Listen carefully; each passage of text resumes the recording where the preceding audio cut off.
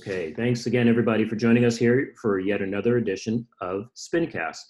Appreciate you taking some time to check us out today. Today we have transitioned a little bit. Historically, we've brought you quite a bit of contact at the collegiate level and a lot of pro level teams, as well as content creators, casters, you name it, things within the esports scene we've been able to bring out and kind of talk to them diligently about what esports can create and where we see it heading. But now we want to kind of pivot a little bit and start focusing more and more on the high school level, because I think really that's where the future of esport lies, with those middle school and high school players and kind of what they will bring to the table as they get older and older. So joining me from Westminster, California is Kim Long Bo. He's a teacher there for both music and technical education. Correct me, go ahead. Career technical education. Career technical education, thank you. But he is also the esports coach there at Westminster High. So why don't you tell us, if you don't mind, a little bit about yourself, your background, how you got into the esports scene in general, if you've kind of been in it for a while and this kind of logically just led to the coaching, or if it's something relatively new for you. I'll let you kind of explain your pathway to it. Yeah, sure. Well, first, thanks for the invite for this conversation. It's going to be an interesting one, I think. I started out at Westminster High School as a student, and through that experience was how I ended up pursuing my career in music and ended up being a music teacher. And okay, where am I going with this? I think that my experience with video games on a personal level has played a big role with how esports started at Westminster High School, because I studied music in college, and after my junior recital, I decided to reward myself by buying a sequel to a game that I really enjoyed when I was younger in elementary school, which was StarCraft 2. Yeah. And if you've heard of StarCraft 2, it's a ridiculously hard game, right? So that game was what taught me how to learn, which led to me figuring out how other people learned, which led me to being a teacher. Does that make sense? It does. It does. So aside from that, the history of esports at our high school, at Westminster High School, it started out in 2015, spring 2015, as just a tournament with Super Smash Brothers for a fundraiser for a choir. And that was actually a really big hit. We did the same thing the year after, ran more tournaments, and that garnered up a lot of interest in the Smash tournament scene at Westminster High School. So a bunch of students came up to me and proposed, hey, we want to start a Super Smash Brothers club. And that happened for 2 years. During the 2017-2018 school year, I wasn't involved with it, but in Orange County, there was I think it was called the Orange County High School Esports League. I don't remember the exact name. Mm-hmm. And they ran a spring League of Legends tournament, which our school had a team, but I wasn't involved with it yet. So going into the 2018-2019 school year, OC High School Esports League renamed and rebranded and expanded to North American Scholastic Esports Federation. And at the same time, one of our assistant principal of activities saw that we had a Super Smash Brothers club, we had a Overwatch team and club, and a League of Legends team and club, and they were all separate entities, and that didn't make sense. So being the nerdy video game guy at the school, our principal thought that it would be a good opportunity for me, even though I hadn't heard about high school esports at that point. So I got thrown in because our assistant principal said, hey, you should do this. And I went, sure. And next thing I knew, I helped coach an Overwatch team, a League of Legends team, convince a few kids to play StarCraft, and hosted more Smash tournaments at our high school. Excuse me. And yeah, and that's now been 2 years of that. Got it. So you've been at it for a little bit. And what I mean by that is a lot of high schools look at esports, and this is a relatively new concept, but it sounds like Mm-hmm. they've at least had a club since 2015. So you're about probably 3 or 4 years ahead of the curve than most schools, in my opinion, at least on this side of the country. But you mentioned something in particular that I want to kind of circle back to. With the game that was of interest for you specifically, it taught you how to learn. What do you mean by that? So I think at first it comes from a drive to want to be better at something, which is why we learn, right? To gain skills in something. I really enjoyed just the mechanics of that game, but there were a lot of things that I would have to mentally process to be able to play that game well. Um, I guess I should explain StarCraft just a little bit, right? So StarCraft is generally played as a 1 versus 1, so one player playing against another, where we gather resources, build an army, and then throw those armies at each other and see who comes out on top. And we just keep doing that until someone is the remaining victor. But because there's so many different components to it, I had to train my own brain to be able to process all of that information, because when I first started out playing, I would be trying to do one thing, but then something else would be happening somewhere else, but then I would get overwhelmed. So what StarCraft taught me was that there are tools that can help me learn and analyze my own playing.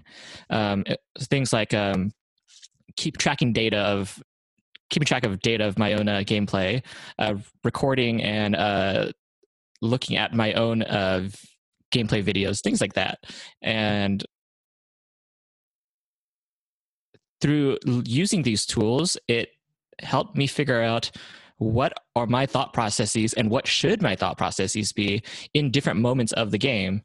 And it even goes to where, like, let's say I lost a battle between my army and another army, I would be able to look at that and think, what did I think in this moment? Why did it lead to the outcome that it did? What should I be thinking?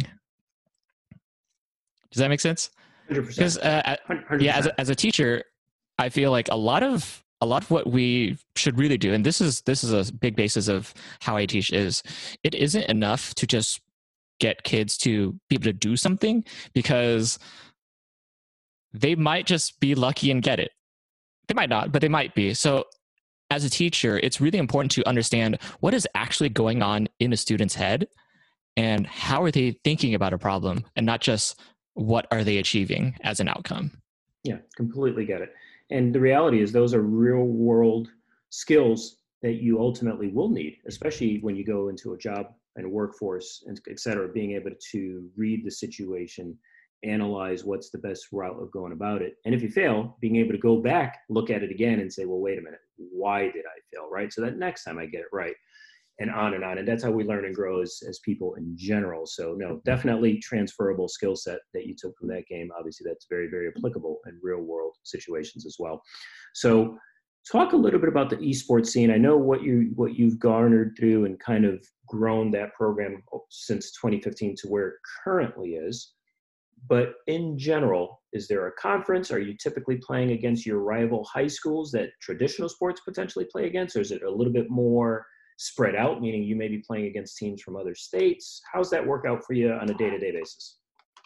We mostly compete within the NASIF, which is North American Scholastic Esports Federation, within their circuit. And while they have a competitive esports scene, they also focus on helping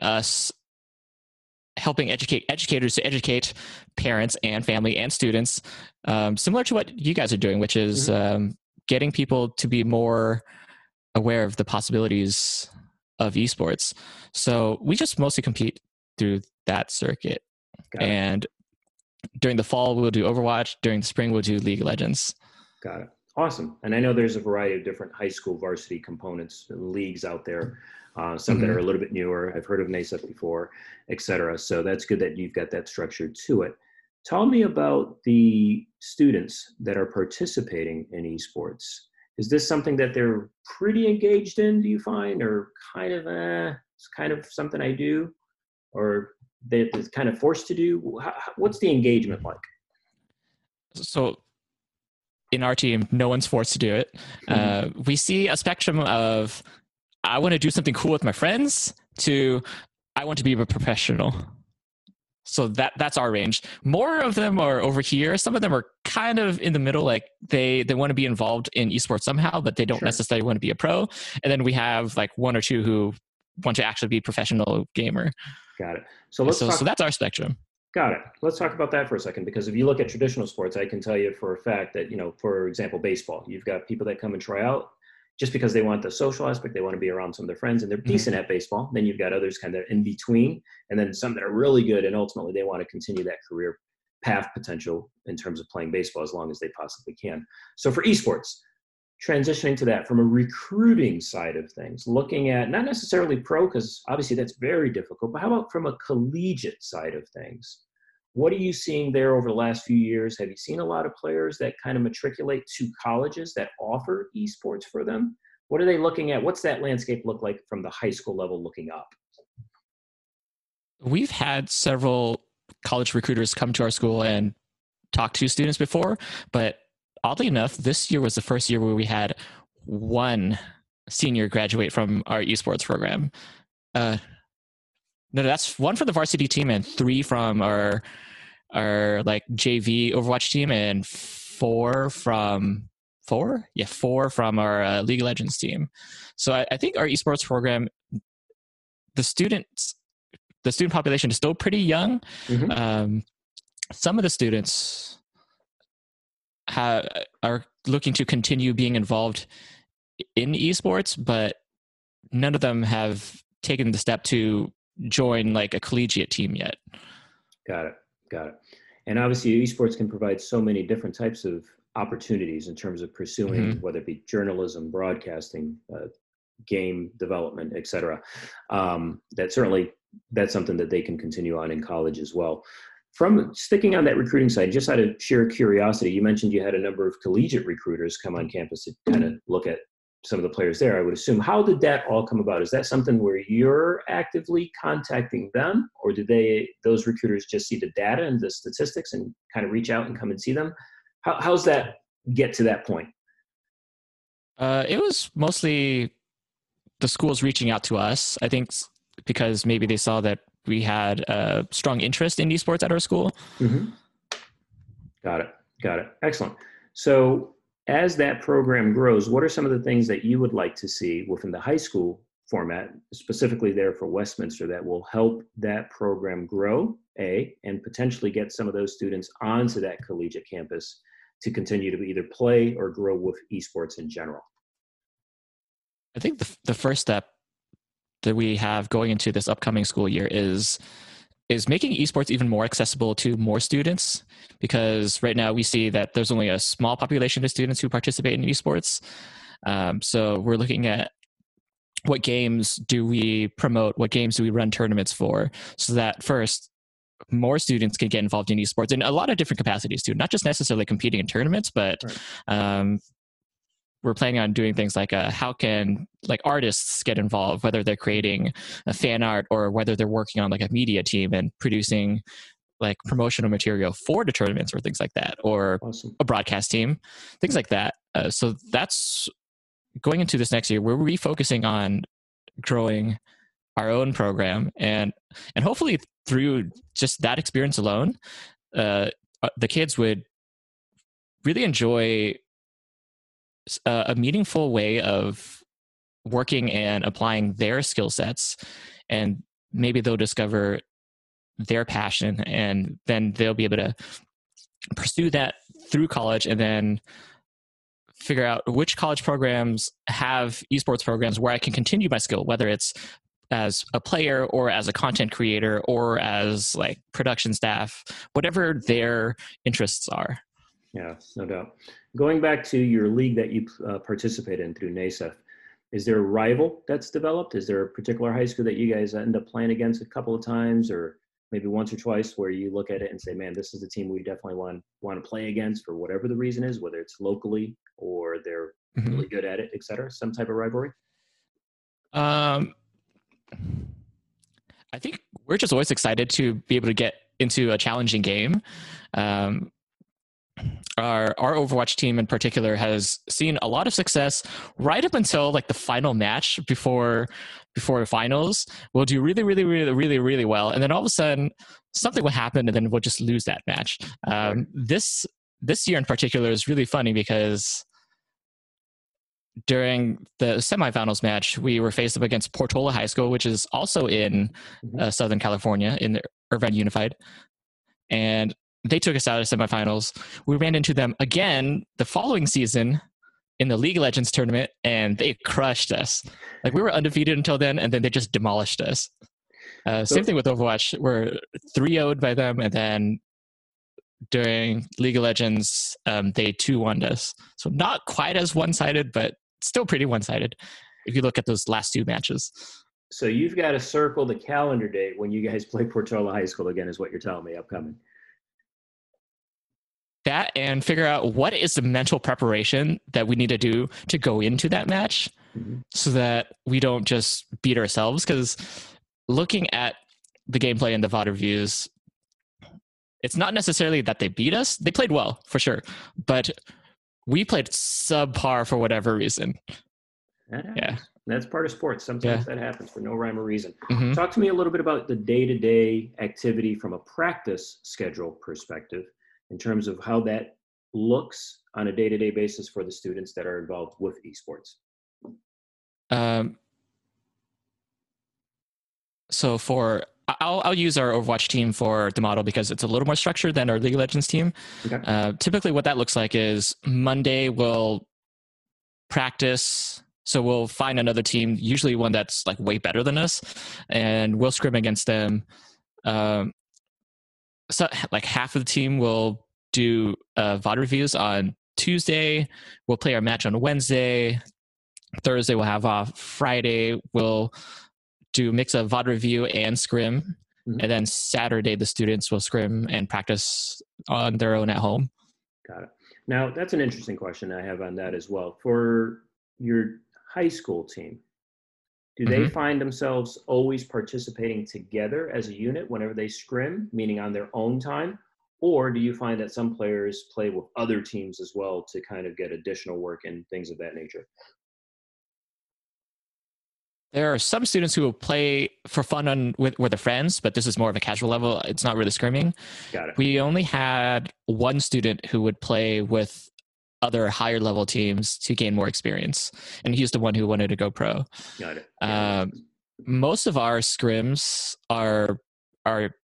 is our team playing together, or our teams too. Our teams playing together and playing with other teams that are similar in ability level.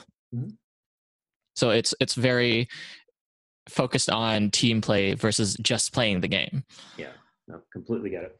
Talk about, if you don't mind, from a coaching perspective, and obviously what you have set up there at Westminster, what is the biggest challenge within your program that you are facing currently, and potentially one of the biggest challenges that you had to overcome to get to the point where you're at? It's a kind of two-pronged question, if you will. I think to get to this point that we are right here,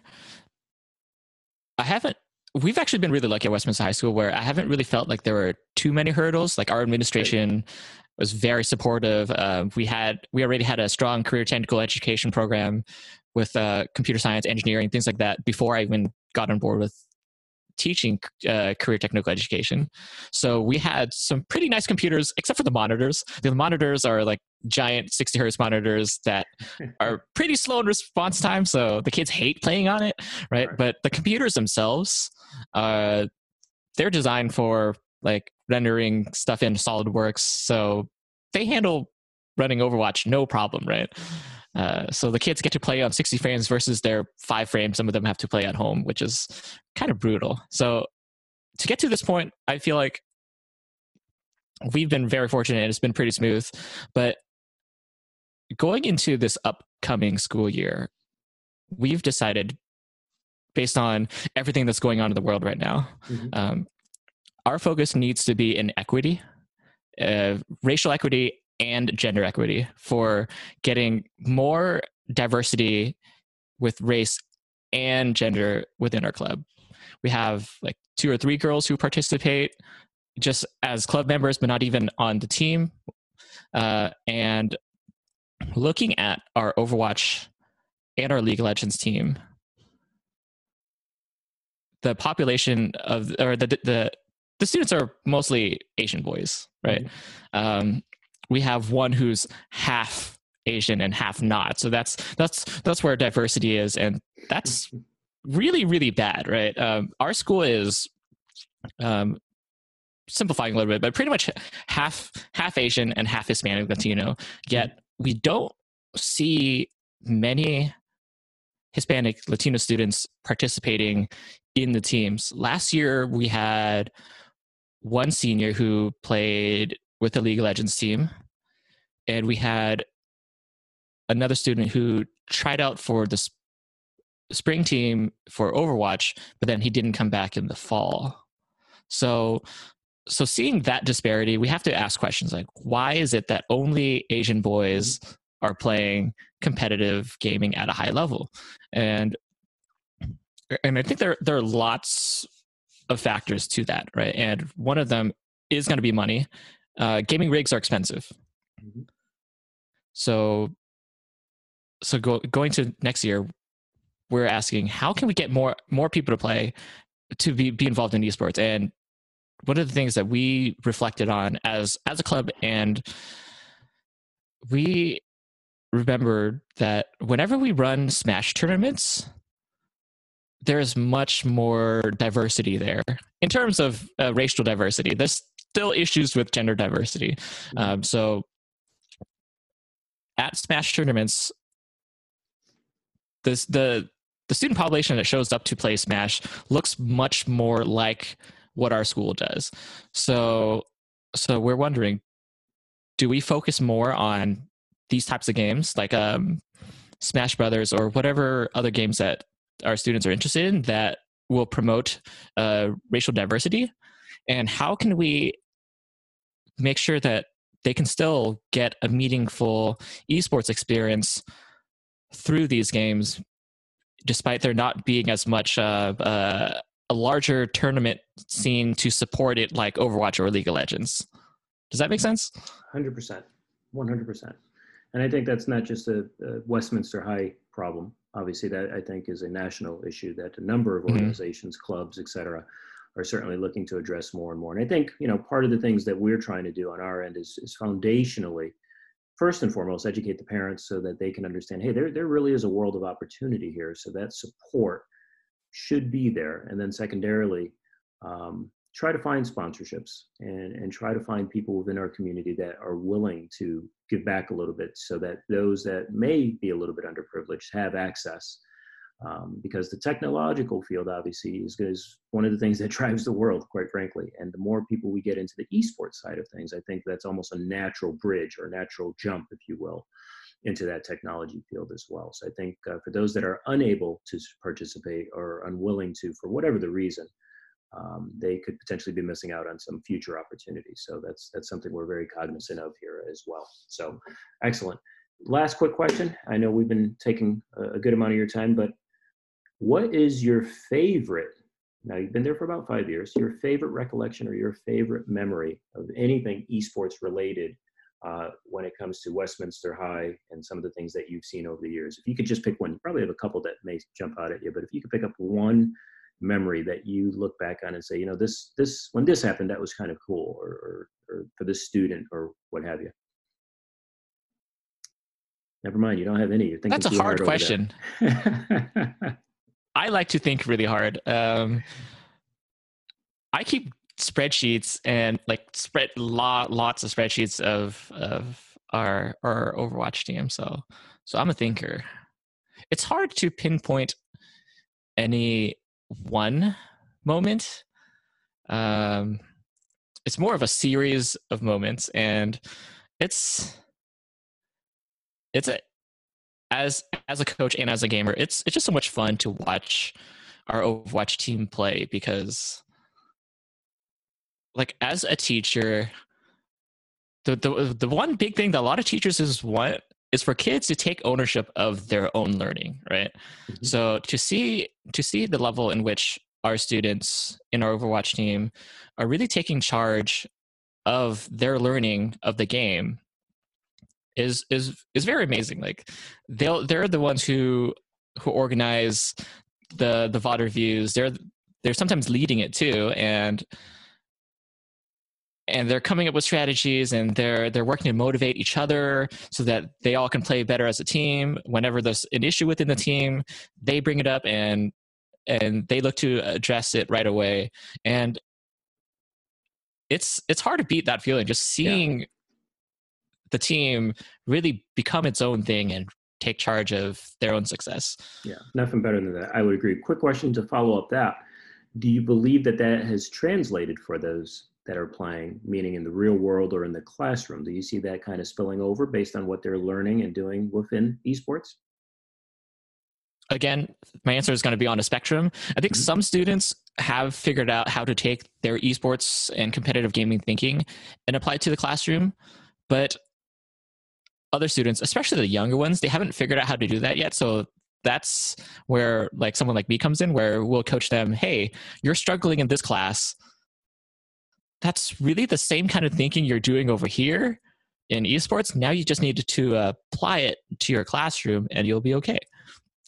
Like, for example, with high stakes test taking, because especially at the higher level classes, advanced placement, honors classes, some of the tests and assignments can be very stressful for students.